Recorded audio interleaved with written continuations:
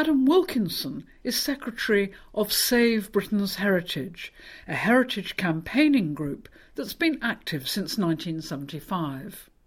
The English country house is a peculiarly English phenomenon. These wonderful country houses in large estates, designed and with very fine furniture designed for them. And they're treasure houses, they're wonderful architectural set pieces, and things which really dominated the landscape and dominated society at the time they were built. And they tell us a great deal about the time and place where they were created and the lives that were lived there on all levels, not just those of the lords and ladies, but of everyone who lived and worked the estates. And they're a most amazing architectural resource as well. In terms of Save Britain's Heritage, we deal with the built heritage. That's the heritage which is made by man. That includes landscapes, it includes buildings, it includes individual monuments, but also includes townscapes as well, and how towns fit together and how they work. Now, within that, heritage is usually always linked to communities and to people. It may be a community that lives there, or it may be a much broader community which doesn't live there but has some involvement with that site or with those buildings, or some interest in them. Why do you think that the preservation of a building is actually so vital? We are a nation that has been building solid buildings for well over 1,000 years. Wherever you look in the UK, there is something old. There's also something good. It's something which can be reused. It's something which can be recycled. It's something which lends a sense of place. It's something which gives visual continuity. And that visual continuity and that sense of place have perhaps a civilising influence over people that helps anchor them and help them understand where they're from and who they are. You talk about rootedness and a sense of place. I wonder whether or not you think that extends to people in this country from Afro-Caribbean or Asian backgrounds. Would they feel a rootedness and a sense of place with the buildings that you want to preserve? I strongly believe that that is the case. We have a number of cases where we've been fighting alongside the local communities. In fact, nearly all our cases we rely on a local community to help us fight. And these are of all backgrounds, of all colours. So we've been dealing with cases in Forest Gate, for example, where you have a strong West Indian community, or cases up in the north where government is clearing masses of housing where you've got strong Asian communities.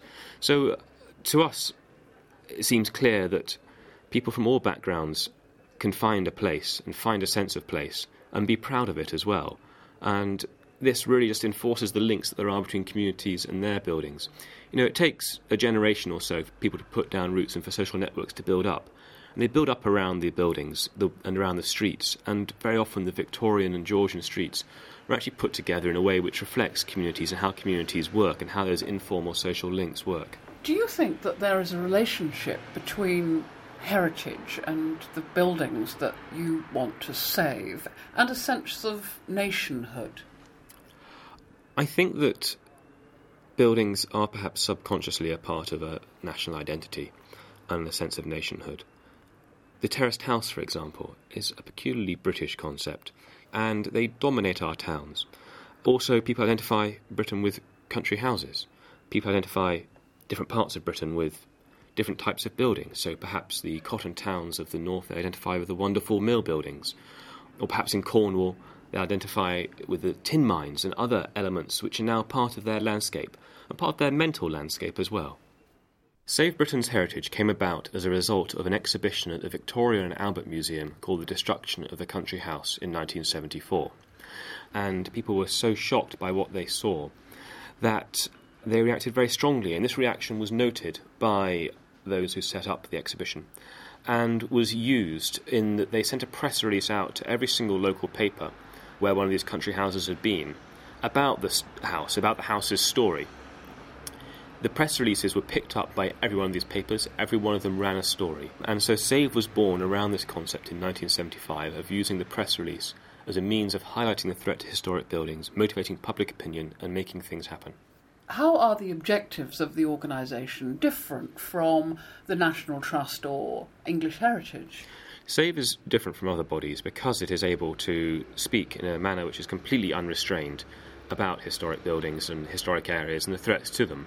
The National Trust and English Heritage have very set remits and are not able to be as undiplomatic as SAVE is in certain circumstances. English Heritage's funding comes from government, so it's limited in the criticism it can lay upon government, even when it really deserves it. The National Trust has a set focus on its buildings, and in spite of being the biggest membership organisation in the country, with a larger membership than any of the political parties, it has to be very careful about how it throws its weight around. And when it does, government should listen. And it's starting to become more active, but it can't work like we do. We're much smaller, we're much faster, we don't have the bureaucracy, and we're completely unrestricted. Can you give me a couple of examples of current campaigns? One of our major campaigns at the moment is against the government's housing market renewal initiative, also known as Pathfinder, in the North and the Midlands of England. The scheme was designed to bolster the housing market in these areas and renew the housing stock. Unfortunately, at some stage, civil servants managed to insert the words mass demolition into the scheme, as a result of which initially it was proposed to pull down up to 400,000 pre-1919 terraced homes. We became involved in this campaign after local groups alerted us to the threats to their areas, and we fought with these local groups shoulder to shoulder to try and prevent their areas and their communities being wiped out.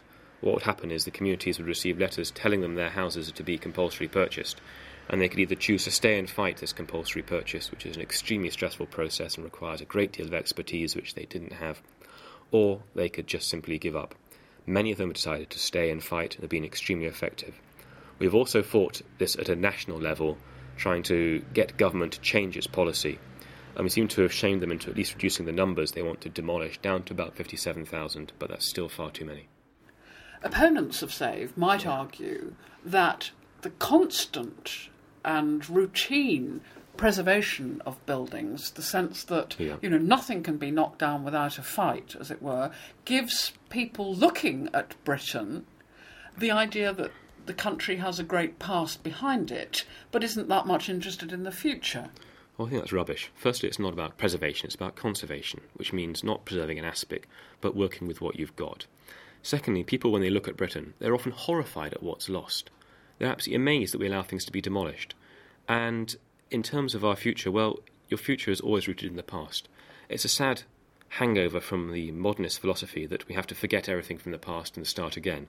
There are plenty of areas where you can build modern buildings, fantastic new architecture, without destroying historic buildings or without trashing the urban landscape. Part of the challenge of architecture is reacting to context and reacting to the historic areas or the areas which a building is in. Not all buildings need to be standalone monuments. In fact, the best ones are often those where the architect has used his intelligence or her intelligence and reacted to what's around and come up with something which works with the area. And those are often the most popular new buildings as well. I think you've got to accept what you've got, work with it, and that will produce something which helps Britain understand where it is and where it's going.